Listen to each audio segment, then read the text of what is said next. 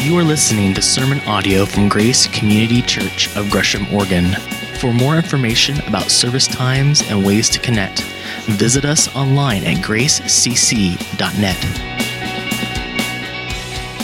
We're in Genesis. We're going to be there for the next 20 years, so get used to it. We've done Genesis 1 and 2. Today we want to do Genesis 3. And we go from the beauty and the goodness of Eden to the brokenness of a mission derailed. Genesis chapter 3. Read with me here. Follow along. Now the serpent was more crafty than any of the wild animals the Lord God had made. He said to the woman, "Did God really say you must not eat from any tree of the garden?" The woman said to the serpent, "Well, we may eat from the fruit of the trees in the garden, but God did say, you shall not eat from the tree that is in the middle of the garden, and you must not touch it lest you die."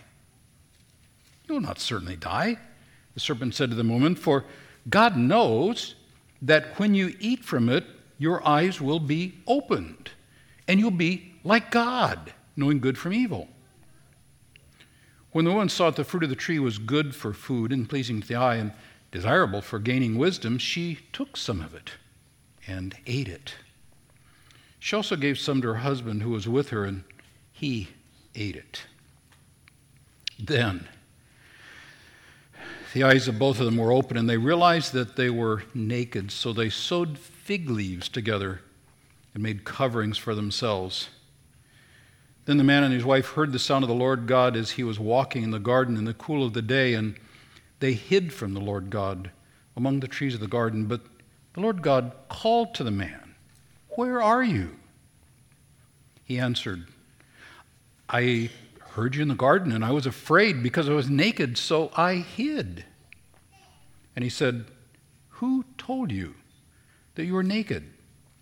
Have you eaten from the tree that I commanded you not to eat from?" The man said, "The woman you put here with me, she gave me some of the fruit from the tree, and I ate it." Then the Lord God said to the woman, "What is this that you have done?" The woman said, "The serpent deceived me, and I ate." This is the word of God for us to ponder this morning. It's a packed story, full of all kinds of things that I want to know the answers. What's this talking snake routine? Like, really? And where did that tree come from? And why is it there? And all those kinds of stuff that God doesn't give us answers for any of those things. That's so frustrating to me. What he does do is give us a story to follow through, and that story tells us a lot. So we're going to focus our hearts and our minds and our spirits on what is said here. Lord God, I'm going to start with the serpent. We're told later in Revelation chapter 12 that this serpent, the great dragon, is Satan, the devil. But the serpent comes and he is crafty. Now, crafty, good thing or bad thing? Yeah, right, trick question. My daughter is crafty. She's she loves crafts and she's really good at it. And I can tell you, as her papa, sometimes she is crafty and does mean things to her papa. In good fun, to be sure. He said, "Did God really? Like, really? Seriously? God said, like, don't eat? Really?" And he's raising a question to Eve. Really? There was some tree he put there, he said, don't eat? Like, what's the deal? What's the deal? What's the deal?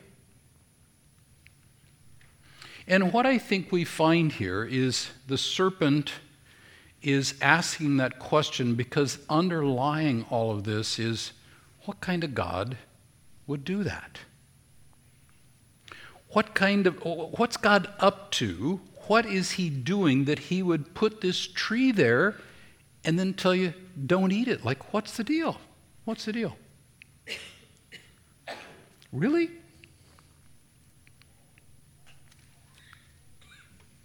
Like, why? What's Eve's response? What's Eve's response? Well, we can eat like the fruit of any of these trees, but that one in the middle of the garden, it's in the middle of the garden. Don't eat it, don't touch it, or you'll die. Now, do they know what it is to die? Probably not, but whatever it is, it's not good. And God's providing all kinds of trees, but he says this tree, no. Like, okay, like what's up with that?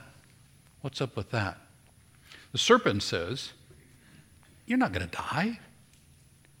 Listen, he says, God knows that when you eat this tree, when you eat this fruit, your eyes will be open. You'll be wise. Like, he's leaving a question for Eve, like, what's God up to? I mean, he says don't eat it, but is that really what he means? Like, and why would he do that? I mean, And I think what happens here, I think what the serpent is suggesting is to think that, really, probably God isn't trustworthy. He's like a big God. He's got the whole universe to take care of, maker of heaven and earth. He's really busy. He's all-powerful, omniscient, all those kinds of stuff. And, maybe he doesn't really care about you. Maybe, taking God at his word, maybe that's not the best thing to do. Maybe you should look for what's going on. Maybe, I mean, we're like Eve, we're thinking. Maybe what God wants us to do is think, look at that. If I grow up, maybe that's what God wants me to do, is grow up. Instead of following, the legalistic don't eat, maybe he wants me to do is like be an adult, think for myself. And I think what the serpent is doing here fundamentally with his, really? Seriously? Like, really? He said that? Is he's reinterpreting life.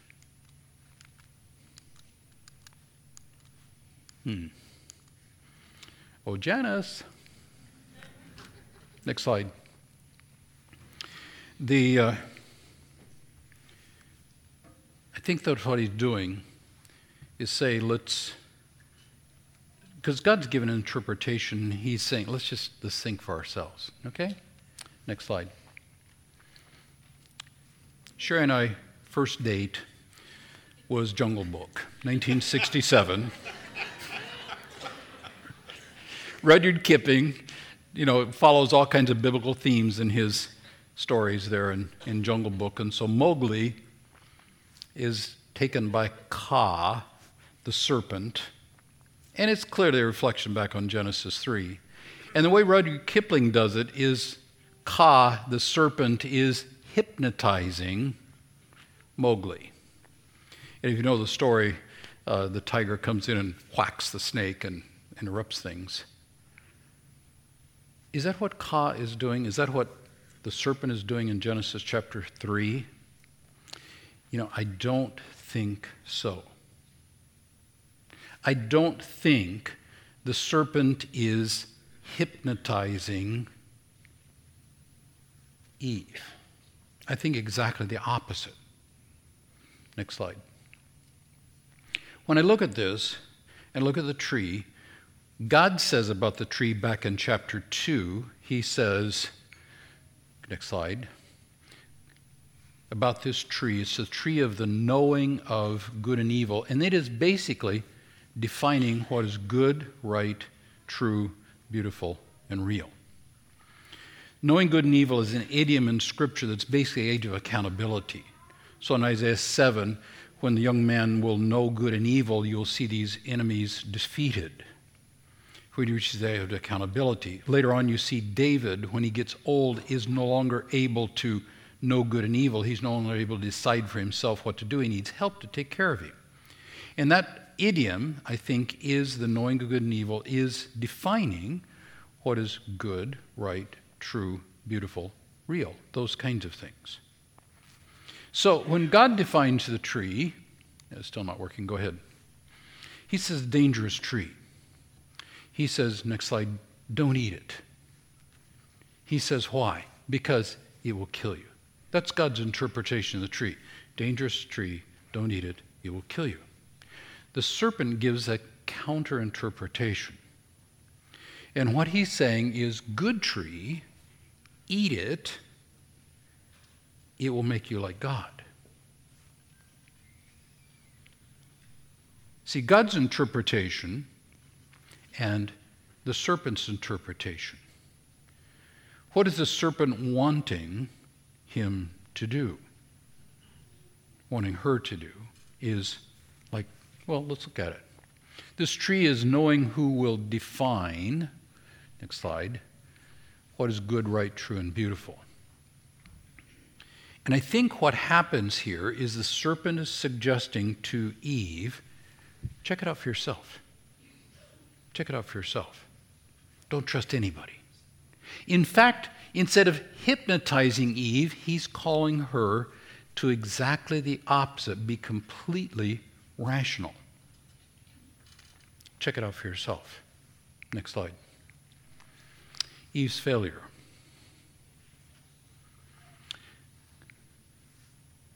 Think of the conversation here so far. Who are the parties to the conversation? Who speaks in verse 1? You've got all memorized, don't you? Who speaks in verse 1? Serpent. Mm-hmm. Who speaks in, serpent. Who speaks in verse 2? Who speaks in verse 2? Eve does. Okay, and the rest of that conversation down through verse 6, who else speaks? In the rest of that conversation down through verse 6 that we read, who else speaks? And the answer is nobody. Nobody. Nobody. It's just Eve and the serpent initiating, Eve responding. And the serpent says, like, really? Really? What would have happened if the serpent said, did God really say? If Eve would have said, just a minute, Mr. Serpent, Mr. God, Mr. Serpent's got a question for you. Would anything have changed? Everything would have changed. What would have happened if the serpent said, did God really say? You said, just a minute, Mr. Adam, come here, please stop doing the cherry tree thing. I need your help for a minute. Would anything have changed? Everything would have changed. See, what happens is he wants us to talk about God. Go ahead, Janice. Instead of with God. The serpent's agenda is to get us to talk about God who's out there somewhere instead of with God. And you go back to chapter 2 that Jay helped us look at last week. God and Adam are working closely together, naming the animals and making the wife and all those kinds of things. But serpent says, no, let's talk about God. And he also says, study God alone. You don't need help. You don't need your husband with you. You don't need your friend with you. You don't need, just, do it yourself. Do it yourself. See, that's the serpent's agenda. Let's talk about God. Let's do our pondering with Bible clothes. Let's get in your closet or get at your phone and stare at the screen. And let's just figure things out for ourselves. That's the serpent's agenda, seems to me, then and now. Next slide. The woman saw that the fruit of the tree was good for food. Next slide. And you see that phrase, good for food and pleasing to the eye. And if you're hyperlinking around in the Bible, you will remember this verse in Genesis chapter 2, verse 9. And in that verse, you see the Lord God made all the trees, and they're pleasing to the eye and good for food. We'll try this one. Thank you. What's she saying? She looked at the tree and saw it's pleasing to the eye and good for food. It's just like all the other trees. It's just like all the other trees. How did she know that? She checked it out for herself. And not only is it like the other trees, I mean, it's just, there's no difference. It's also, it'll make you wise. How will it make you wise? You'll figure out for yourself what is good, right, true, beautiful, and real. So this is the thing. Check things out by her own perception and experience. That's the serpent's agenda. That's the serpent's agenda for Eve and for us. That's the serpent's agenda. Don't trust anybody. Well, I mean, trust who you want to trust. But no, basically don't trust anybody. Check it out for yourself. Don't take credentials of somebody. Check them out for yourself. Don't just, you know yourself. Nobody else does. Check it out for yourself. And so what she does, she looks at the tree and checks it out for herself. And discovers, that's like all the other trees, and it'll make me wise. I mean, God wants me to grow up. God wants me to be an adult. God wants me to dare to think. She took some and ate it. She saw and took. She saw herself and took based on what she saw. And that's the sin pattern, that you see and take. We're going to find that happening all the way along. We're going to see it happening all the way along. You see, judge for yourself, and then you act based on what you see. This is very different from the hear and follow.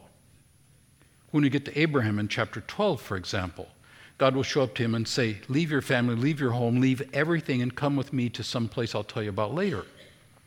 And Abraham hears and follows. See, the sin pattern is see and take. God's pattern is hear and follow. It's our choice.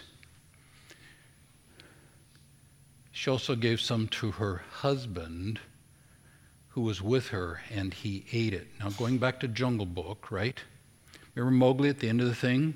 He's been having a great time with the bear and the tiger, and he sees this incredible, beautiful young thing, and she goes, woo, at him, and he's gone, right? Gone, yeah. That's what Sherry did to me back in the day. Is that what happened here? I don't think that's what happened here. I don't think that she hypnotizes him. I think he makes a choice completely and responsibly, and Paul reads the same thing in 1 Timothy chapter 2. What does God do? See, the story of the mission derailed teaches a lot of lessons how the serpent works, but the heart of the story is not the serpent's work. It's not Eve's failure. It's not Adam's deliberate sin. The heart of the story is what God does. So let's look at that. Man and wife heard the sound of God in the garden as he was doing what? As he was doing what? Walking in the garden. Now, in the context of the whole Scripture, does God know that they've eaten the fruit? Yeah. What does God do in the context of their betrayal of that relationship? Their failure and rejection of trust? He comes to them. What God does in the context of sin is he comes. I've heard all kinds of people say God cannot tolerate sin in his presence. Thankfully, that's not true. Thankfully, that's not true. Here in Eden, first sin, horrible sin, God comes to the place of sin. And when he gets there, he calls to the man. So what God does is he comes and he calls because he cares. That's who he is. He's the God mercy and compassion and grace, and who is unfailing in his love and faithfulness, who loves to forgive. This is a God who comes and calls. And what does he call? Where are you? Now, again, do you think God knows they're in that bush over there? The answer is yeah. Why does he ask this? Why does he say, where are you? He doesn't care about Adam and Eve's physical presence. He cares about their personal presence. I think what happens here is where are you is inviting confession. What is confession? It's telling what happened. It's bringing your trash and your sin and your brokenness and your fears and all those things to God and talking about it. How does Adam do? How does Adam do in his confession? Well, let's look at it. I heard you in the garden. That's the context. Good. And I was afraid. That's the emotion. Because I was naked. That's the identity. So I hid. Action. Okay. Think again with me. I heard you in the garden. Act. Context. I was afraid. Emotion. I was naked, vulnerable, and likely to get hurt. So I hid. Action. So far, so good. I mean, like really good so far. What does he not have here? I ate. It was wrong. What does God go for? What does God go for? The context, the emotion, the identity, or the action? Which does God go for? He goes for the identity. Who told you you were naked? He's after the identity, and you heard in Jay's introduction to that Broken Vessels song, identity is everything. You will always act in the long run based on your identity. He goes for identity. Who told you that you were naked? Who told Eve that she was naked? Who told Adam he was naked? Well, God didn't. God didn't. God goes for the identity, and the next thing he says is, have you eaten from the tree I told you not to eat? What's he doing here? What's the tone of his voice? Have you eaten the tree? Is it saying, have you eaten the tree? He's saying, did you eat the tree, for crying out loud, kid? What's the tone of his voice? Saying the God of compassion and grace is saying, did you eat? I think what he's doing here is he's inviting the rest of the confession. He's asking, he's suggesting, he's inviting Adam to say, yeah, I ate, Papa, and it was wrong. He's inviting confession. Why? Because he wants to heal and forgive. How does Adam do?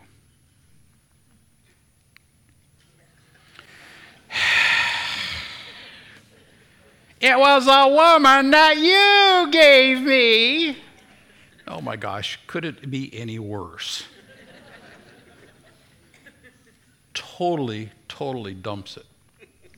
Totally dumps it. Blame shifting, denial of responsibility. I ate, but it wasn't my fault. It was your fault, God. You know, oh my gosh, oh my gosh, oh my gosh. Lord God turns to the woman. Does what? What's this you've done? Again, what's he doing? What's he doing? Inviting confession. This is not the brittle, angry, disappointed God. This is the God of compassion and grace, inviting confession from people who have sinned disastrously. Inviting confession. How does she do? She nails it. What does she say? The serpent deceived me. Exactly what happened. I ate. Nailed it. So here's the thing. When you're faced with the compassionate God who is inviting confession, or the compassionate friend who's inviting you to talk about the trash, will you go the way of Adam and blame and make excuses and minimize and deny and all those things? Or will you go like Eve and just name it? Just name it. Some things to think about. Satan's scheme, the serpent's scheme, because the serpent's still really active today. Really active today. He is the prince of this world, and his agenda is to rob us of our identity. Jay said it very well. What would happen if we really saw ourselves as children of the Lord Most High? What would happen if we saw ourselves as siblings of Jesus? If that really was our fundamental identity, would that change anything? Satan's agenda is to rob us and give us the identity of, you're a fat pig. Nobody would ever love you. Oh my gosh, don't talk about that. They will roll their eyes and walk away and blog about you. You want to face the Instagram? Just put it out there.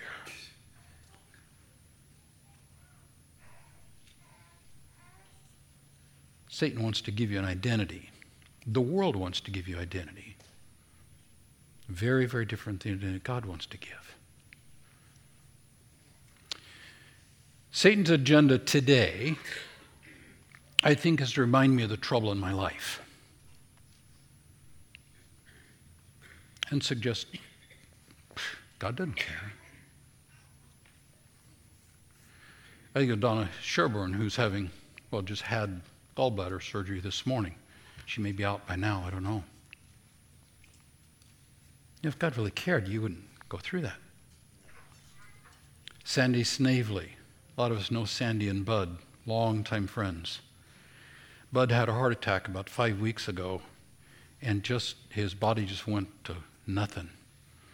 Here about a week ago, the surgeon was looking, figuring out what's doing. They opened up discovered his breastbone was so full of infection that they had to take the breastbone out. It's never happened to this well-experienced surgeon. He's never had an infection that bad. And yesterday, Sandy waited for their son Dean to arrive, and they let Bud go into eternity. I was interacting with her on Facebook yesterday. I was down in California. Some of you did too, because I saw you post on there. Bud, strong, godly man, dead. God doesn't care. If he really cared, he would have let it go. We don't know when the memorial service will be. Watch the church email. You'll see it. And it'll be an incredible celebration of this godly man and an amazing woman who is his wife, Sandy. I just think how many are there. Tim Clark was here this morning. Carol, they're sitting back in the corner there. Tim, as you know, had a huge tumor in his shoulder, and that cancer has now spread into his lungs, and he's in chemo. Carol, his wife, is also in treatment for cancer. If God cared, he wouldn't let this happen. Mayor Tim Clark, he's an amazing guy. Carol is a saint. If God cared, he wouldn't do that. Or maybe God's helpless. Maybe he can't do anything. Ashley Young, there is no end to the troubles of that woman's body. Went to Cincinnati and they turned her down because she couldn't do what it was doing. And she's going to the best in the world. Sandra Swanson, bicycle accident. Just talked to her after first service. Broken shoulder, surgery, 4 badly broken ribs, muscle spasms. Just as of yesterday, was able to walk again. God didn't care. He can't do anything. The whole stage was full of McKinneys this morning. Donna McKinney, Jay's mom, wife and grandmother, in a rehab center after a Guillain-Barré, can't move her legs at all, can barely move her arms. If God cared, he wouldn't let that happen. Matt sitting right here in front of me in a wheelchair. I mean, if God cared, your body wouldn't be like that. I mean, God's helpless, right? Yeah, right. We know your spirit, Matt. Ev Walden was sitting over there this morning. Lung cancer. Doctors really no hope. I mean, they're doing chemo to try to arrest it. Gary, it's so hard for him to see his wife in such desperate trouble. Tamara Lubeck, a lot of you know Ray and Tamara. Tuesday, driving to work in a little Mini. Driver lost control, slammed into her head on. Bad brain bleed. Broken arms, broken hip socket. The end of her leg down here, the bone is shattered. She's had several surgeries. I'll have another one probably tomorrow to try to repair this terribly shattered leg bone. She's barely responsive. There may be brain damage. I mean, who knows? God's helpless. I mean, look at the trouble. If God really cared, he wouldn't let this happen to you. Got a note from one of my students this week. It said, please pray. My stepdaughter hates me. My stepdaughter hates me. She's got to figure out how to be stepmom to a daughter who has decided that she's the devil. We've got a situation in the church here. Her husband has terribly, terribly betrayed his wife and family. I'm working with two situations where pastors have gotten in bed with the wrong woman and blown up. You see, if God cared, it wouldn't happen. It's really believable. It's really believable. But see, if we come with and we look at the life of Jesus. Here is God himself who left the throne of heaven and came to this earth and took life at its worst. And that's God. You can't say God doesn't care if you're looking at Jesus. This is Emmanuel, God with us. Everything he went through. He is doing something. Now, I didn't explain why Tamara Lubeck's in hospital. It doesn't matter. And all these other things I've talked about, and many others I could name here. It didn't explain those things, but what it does say makes without any doubt God cares and he is doing something. Will you believe the serpent or will you believe the Lord who comes and cares and calls? What we'll do here is we will talk with God rather than about God. What does that mean? We'll get Scripture over and listen to the Spirit. We'll be with other Christians. We'll not study God alone. We'll respond to God in community and with the living, caring God and his Spirit. We'll do that. Worship team, come on up here. The question I want you to ponder in this next song is to fill in that blank. I will trust whom or what? What is it you fill that blank in with? And there's probably not just one thing you do here. I will trust whom or what? Jay found a song that I've been listening to about 50 times this week. The song is Death Was Arrested. It's an incredible song. We're going to sing it together. And you look at that song, lost without hope, with no place to begin. But then Jesus arose with our freedom in hand. That's when death was arrested and my life began. Let's sing it.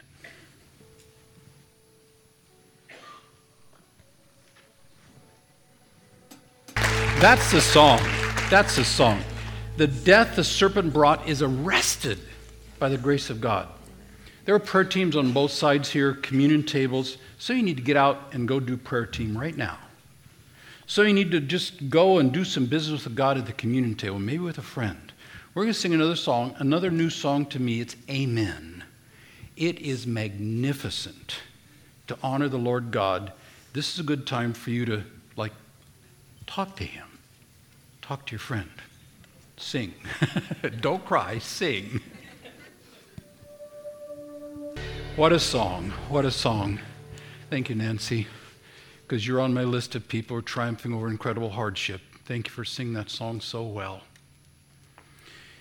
You know, I was in an Uber this week, and when I'm in Uber these days, I identify myself as a pastor.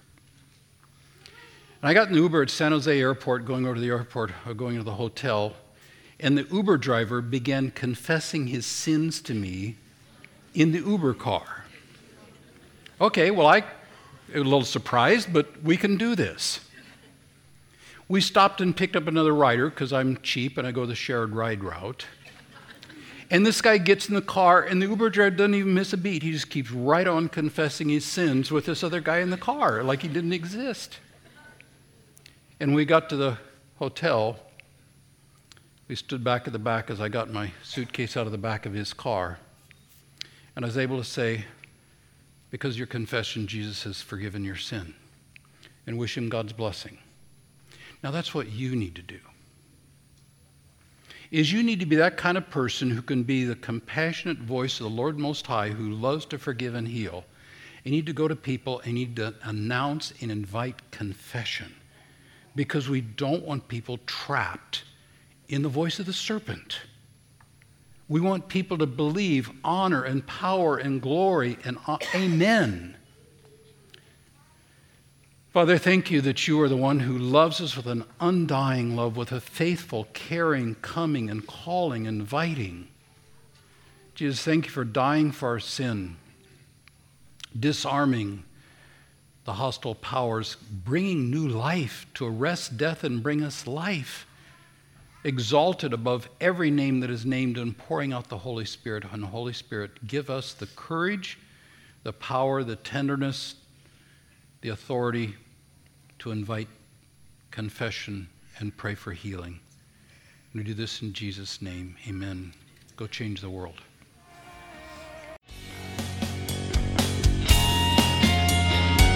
Thank you for listening to sermon audio from Grace Community Church.